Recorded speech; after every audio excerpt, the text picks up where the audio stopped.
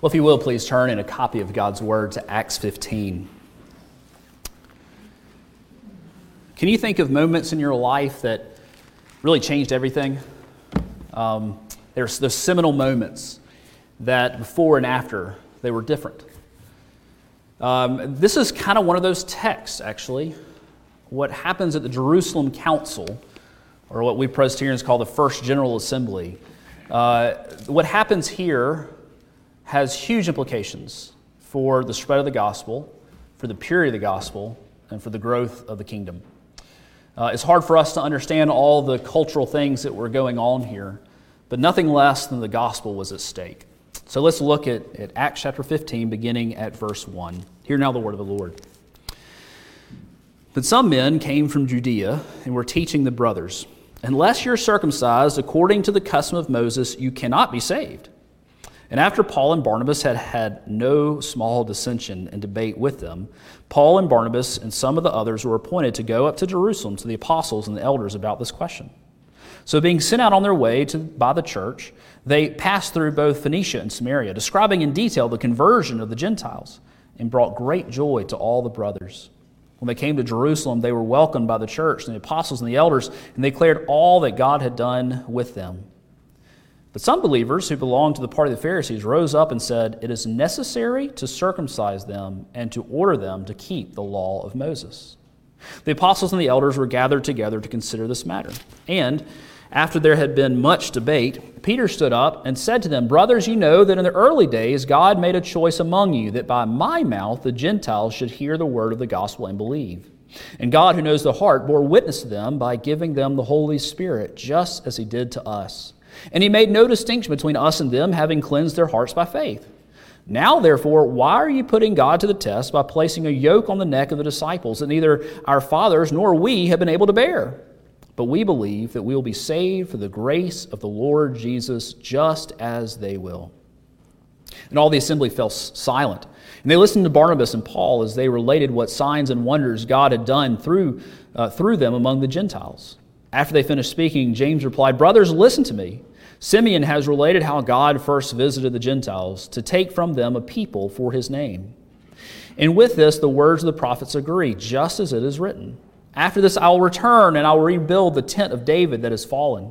I will rebuild its ruins and I will restore it, that the remnant of mankind may seek the Lord. And all the Gentiles who are called by my name, said the Lord, who makes these things known from of old. Therefore, my judgment is that we should not trouble those of the Gentiles who turn to God, but write them to abstain from the things polluted by idols, and from sexual immorality, and from that which has been strangled, and from blood. For from ancient generations Moses has had in every city those who proclaim him, for he is read every Sabbath in the synagogues. Then it seemed good to the apostles and the elders with the whole church to choose men from among them and send them to Antioch with Paul and Barnabas. They sent Judas, called Barsabbas, and Silas, leading men among the brothers, with the following letter. The brothers, both the apostles and the elders, to the brothers who are of the Gentiles in Antioch and Syria and Cilicia, greetings. Since we have heard that some persons have gone out from us and troubled you with words, unsettling your minds, although we gave them no instructions, it has seemed good to us, having come to one accord, to choose men and send them to you with our beloved Barnabas and Paul, men who have risked their lives for the sake of our Lord Jesus. We have therefore sent Judas and Silas, who themselves will tell you the same things by word of mouth. For it has seemed good to the Holy Spirit and to us to lay on you no greater burden than these requirements, that you abstain from what has been sacrificed to idols and from blood, and from what has been strangled and from sexual immorality. If you keep yourselves from these, you will do well. Farewell. So when they were sent off, they went down to Antioch, and having gathered the congregation together, they delivered the letter. And when they had read it, they rejoiced because of its encouragement. And Judas and Silas, who were themselves prophets, encouraged and strengthened the brothers with many words. And after they had spent some time, they were sent off in peace by the brothers to those who had sent them. But Paul and Barnabas remained in Antioch, teaching and preaching the word of the Lord with many others also. The grass withers, the flowers fade, but the word of our God shall indeed stand forever. Let's pray. Lord Christ, we thank you for your word, and we ask for your blessing as we hear it preached. That you would cause us to love you more, and that you would grant anointing to the preacher and hearer alike. Work amongst us, O Lord. In the name of Christ we ask it. Amen. So I remember when I was in high school, very clearly a conversation that I had with my assistant pastor, Patrick Curls. He's actually preached here before. See, we've been going through as a church this curriculum called Foundations, and it was focused on basic doctrine of this is what it is to be saved, this is what justification is, sanctification, glorification, so that we would all be on the same foundation together. It was a great thing to do. It was a long curriculum, about 17, 18 weeks if I remember correctly. We were talking, and I told him, you know, Pastor, I'm just tired of this. I know all this theology stuff, right? I know what justification is. I know what sanctification, I know what glorification is. I want to get something that really matters. And with a lot of pastoral care, he both pushed back and had a lot of patience on this young 17-year-old. And he said, you know, these things do matter a lot. What we believe, these things matter. He was really kind considering that he wrote the curriculum. So does theology matter? Does what we believe actually matter? Well, yes, right? As many people have said, ideas have consequences. In our text this morning, we see competing ideas about fundamental truths of doctrine that have the opportunity not just to divide the church, but also to lead many away from Christ. What happens in our text today really is the reason we don't have Jewish and Gentile churches. It really is the reason that God's people are to worship together. If the Jerusalem Council had gone differently, there would be a different gospel preached, which is not a gospel, right? But in a seminal moment, they came together and they reaffirmed basically that Jesus is enough for salvation. You don't have to do also X, Y, and Z in order to be saved. Does it matter what we believe? Well, of course it does. What was at stake here today in our text? Well, it's only the gospel. In many ways, we can see that all of Acts pivots on this text. There's going to be a real shift here. We've seen a few shifts in the past, but this really, you could say, is a hinge. It's actually about halfway through the book, both in chapters, which doesn't mean length, right? They're just kind of randomly assigned, those chapters, but also in word count. So more significantly, this is basically the middle of the book in terms of word count. Before this, we've seen a lot about Peter, and we really won't hear about him ever again in Acts. That's fairly significant. There's going to be a complete shift now. It's really all going to be about Paul and his ministry, and we're going to end up with Paul in prison in Rome at the end of the book. Now we're going to see more and more focus not on Jerusalem, but on Asia Minor and even into the edges of Europe. We're going to see Gentiles more and more of the focus as they come more and more to Christ. And many Jews will reject the Lord. Paul and Barnabas have just returned to Antioch. That's where they are, the beginning of our passage. Antioch was the sending church of Paul and Barnabas on their first missionary journey. And this would have lasted about a year and a half. They've been gone a while. They've been through some hard times. They've been beaten up, left for dead. It's been a thing. They finally come back, and they rejoice together of all that the Lord had done as they planted churches in places like Cyprus and Antioch of Pisidia, Iconium, Lystra, Derbe, Perga, places that aren't familiar to us. But many people have been redeemed and rescued and called on the name of the Lord. Some of those were of Jewish background. Some believers out of those groups were Jewish background. In those places that had synagogues, they went there first and proclaimed the Lord. But most of the people who had come to know Christ were Gentiles. That is, those who had not grown up ethnically Jewish. They didn't know.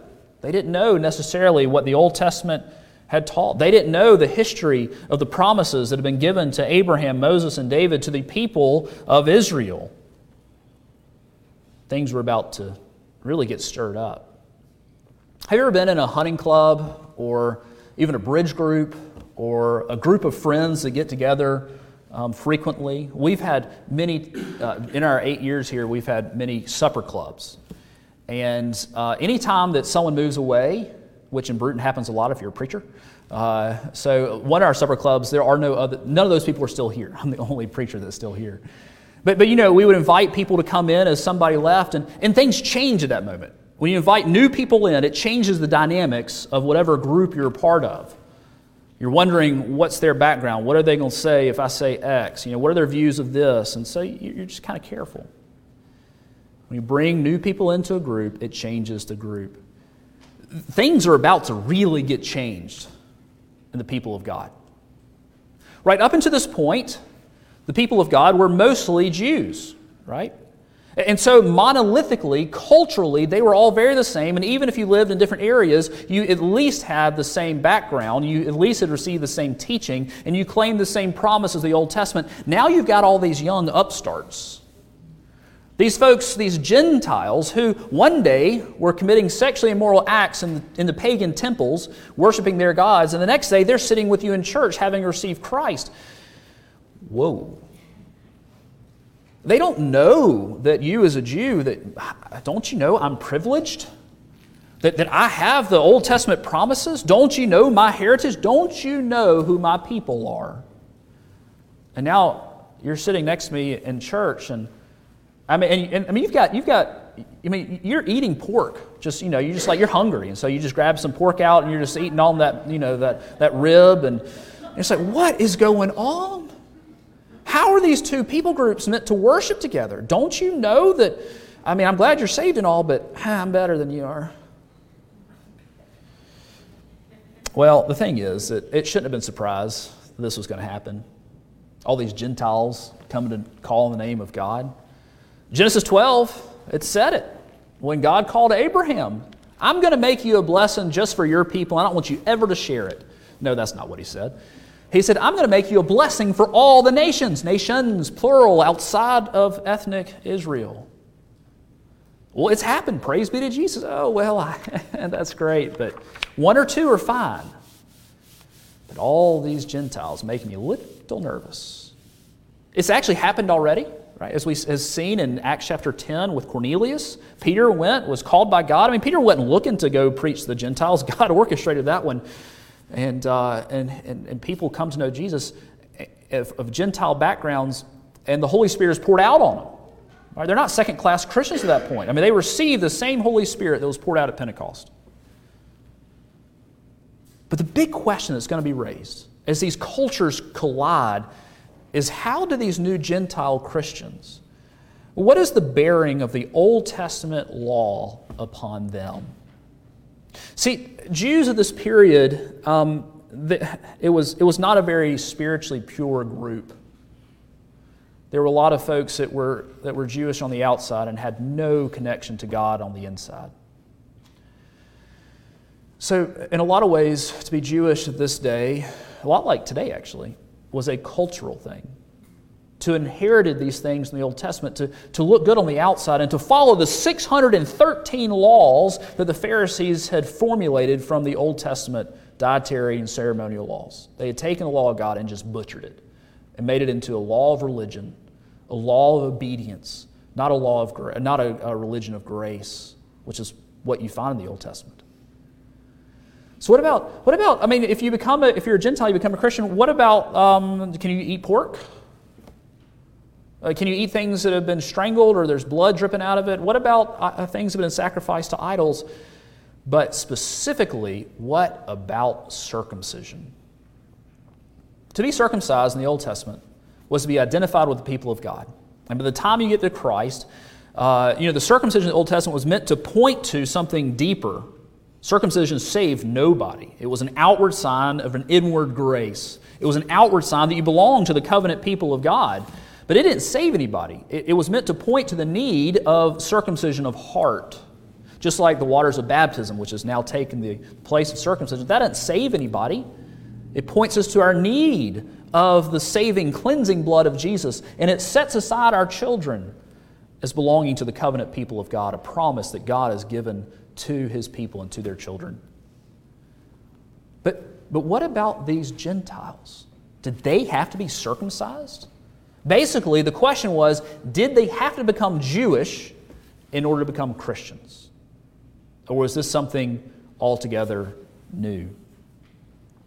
Well, the issue came to a head in Antioch when people came from Jerusalem, not sent by the apostles of their own desire. They were looking to promulgate their own heretical views, and they came together. In verse 1 we see they were teaching, unless you are circumcised according to the custom of Moses, you cannot be saved. Think about to whom he was saying this. Gentiles who had been Christians for years now in Antioch and had been following the Lord, had the Holy Spirit, and these folks come and say, hey, yeah, you're not actually going to heaven if you hadn't been circumcised. That's what it came down to. Now, on one level, this is a really simple question with a really simple answer. The answer is no. You don't have to be circumcised in order to be saved. But there was so much cultural baggage going along with this. Jews and Gentiles hated each other. You think the racial divide in the civil rights era between white and black was bad? And it was bad, right? But, I mean, you pour gasoline on that, kerosene, diesel, light it on fire, then throw it in the dump. And that's what this was like. I mean, it was awful. And now they're sitting next to each other in worship? What do you mean there's no Gentile or Jew? No male or female? No slave or free? Don't you know his past? And don't you know who I am? Were there going to be two classes of Christians? It's a complex issue. What we believe matters. What was at stake here? It was just the gospel, just our salvation. Huge implications. We see this salvifically. Did people have to obey the law of God in order to be saved? As many commentators have put it, is Jesus enough? That's what it comes down to, and perhaps it's a question you ought to ask yourself. Is Jesus enough? And so they send off Paul and Barnabas and some of their own peeps, and they send them off to Jerusalem to go consult with the apostles and the elders. There's so much in this text that actually defines how we operate as a Presbyterian church. This is a real seminal text for Presbyterian polity. That's why we call this the First General Assembly, kind of tongue-in-cheek, right? But they come together, they appeal to a body that is over them, that is above them, larger than them, of elders and the apostles. The apostles would die out, the elders would keep going. And they come basically asking, is Jesus enough? Well, they come together, the First General Assembly, and first they hear of all that God had done through them and with them and against them in their efforts, and they rejoice. It appears that there are three different gatherings here. If you really look at it, it appears there are probably three different gatherings that happen over a few days.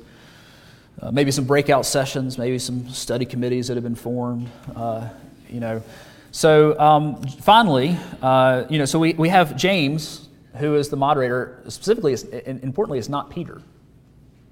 Peter is not the leader of the Jerusalem church at this point. It is James, who is not an apostle. He is the brother of Jesus.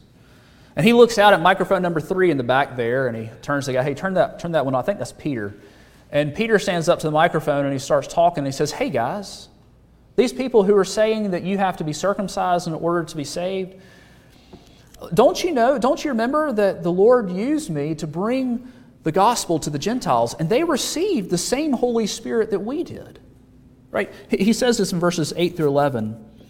And God, who knows the hearts, bore witness to them by giving them the Holy Spirit just as He did to us. And He made no distinction between us and them, having cleansed their hearts by faith. Verse 11, but we believe that we will be saved through the grace of the Lord Jesus, just as they will. There's one way of salvation, through Jesus Christ. Is Jesus enough? Yes. Yes.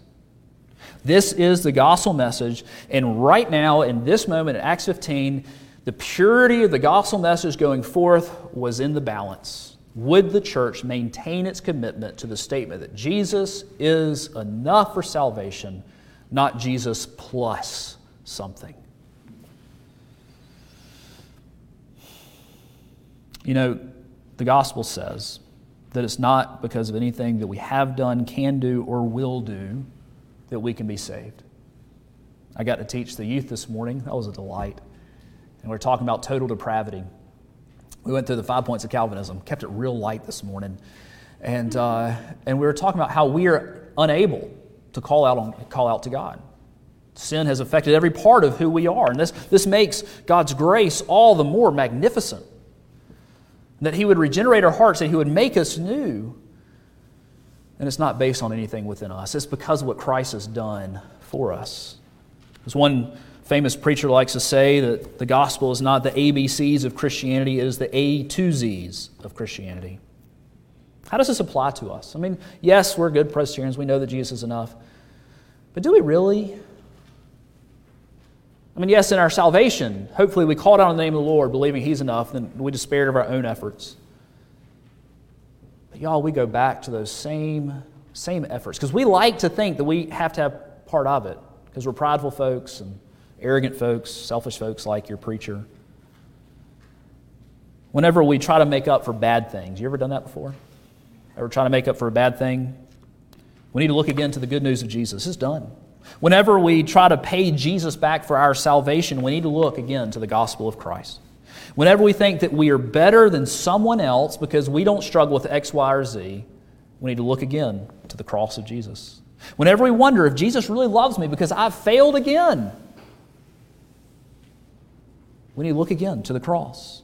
If our good works haven't saved us, then neither can our failures unsave us. We are secure in Christ. Jesus is enough.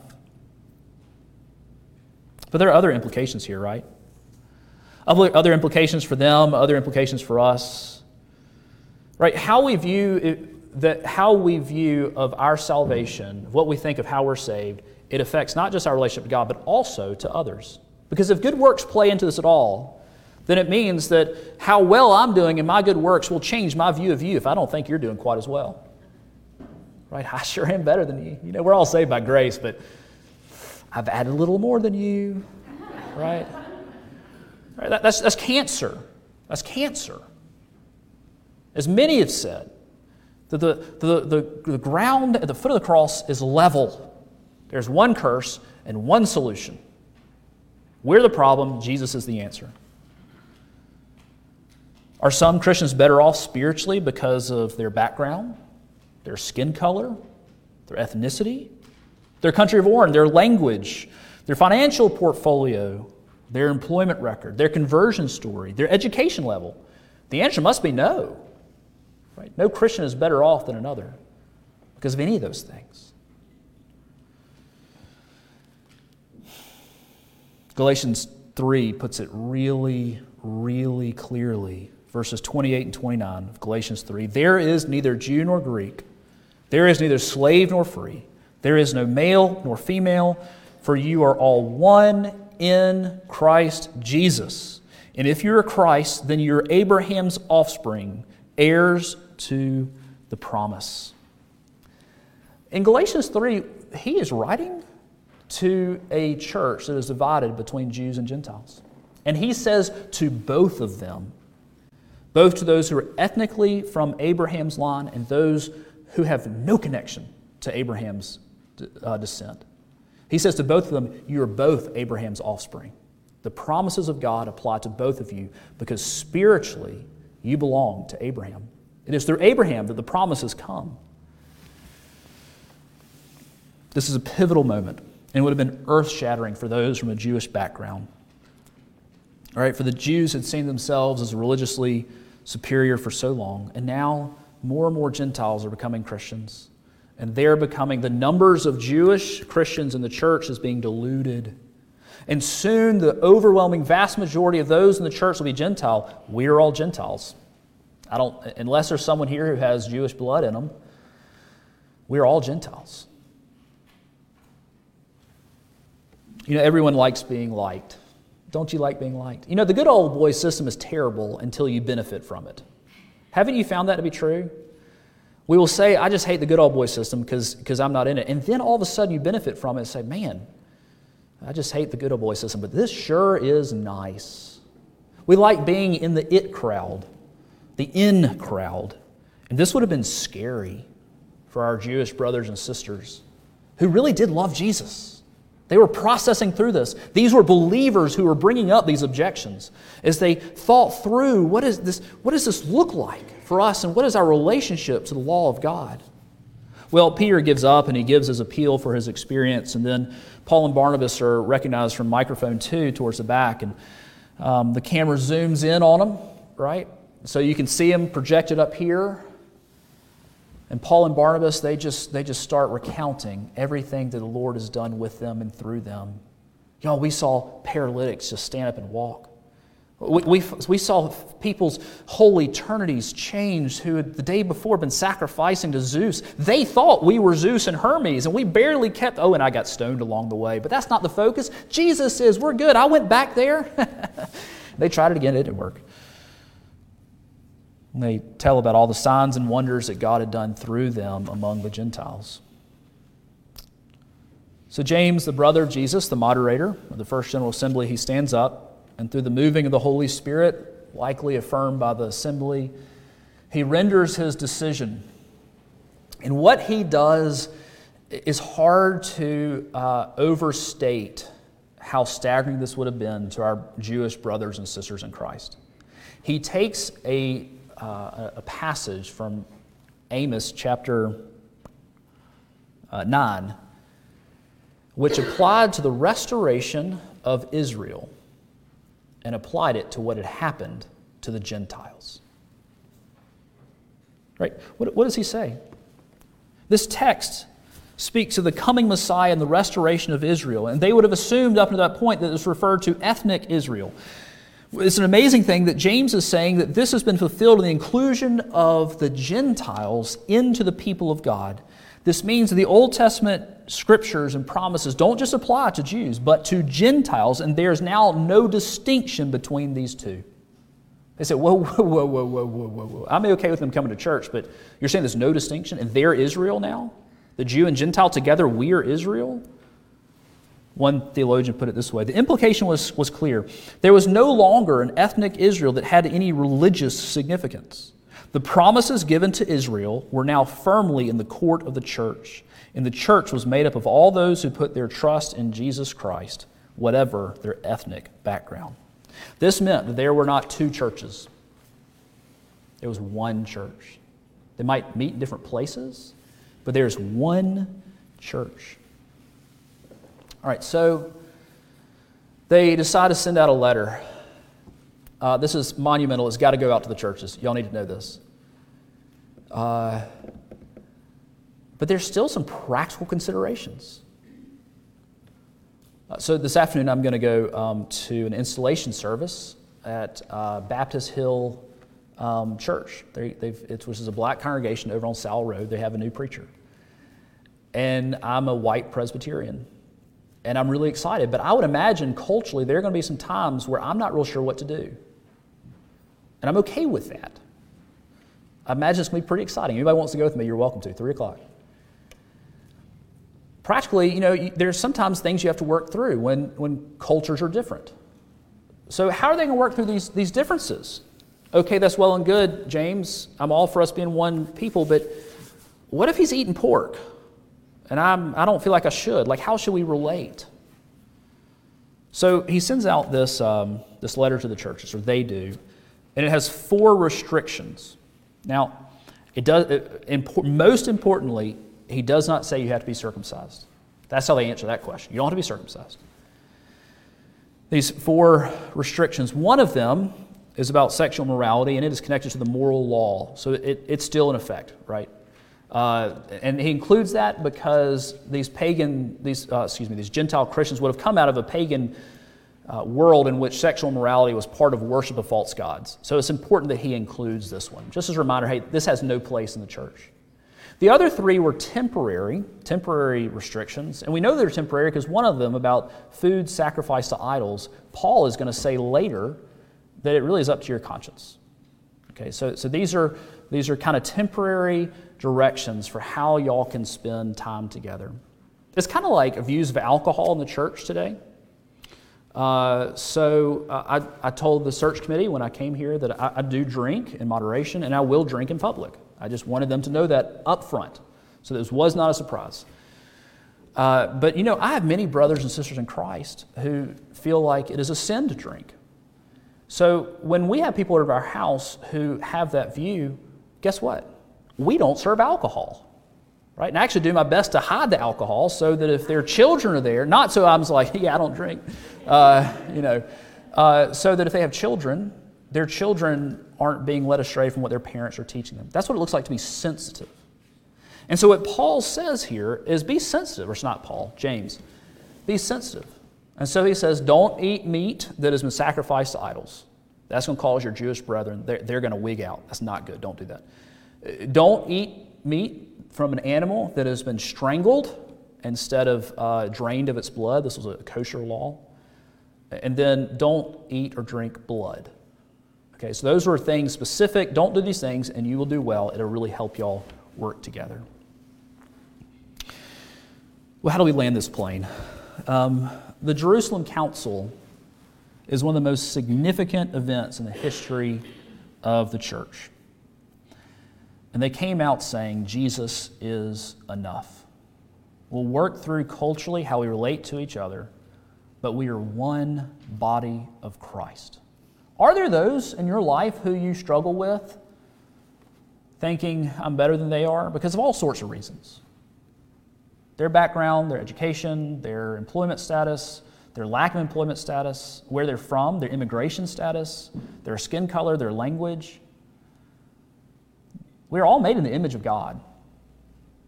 We all have dignity.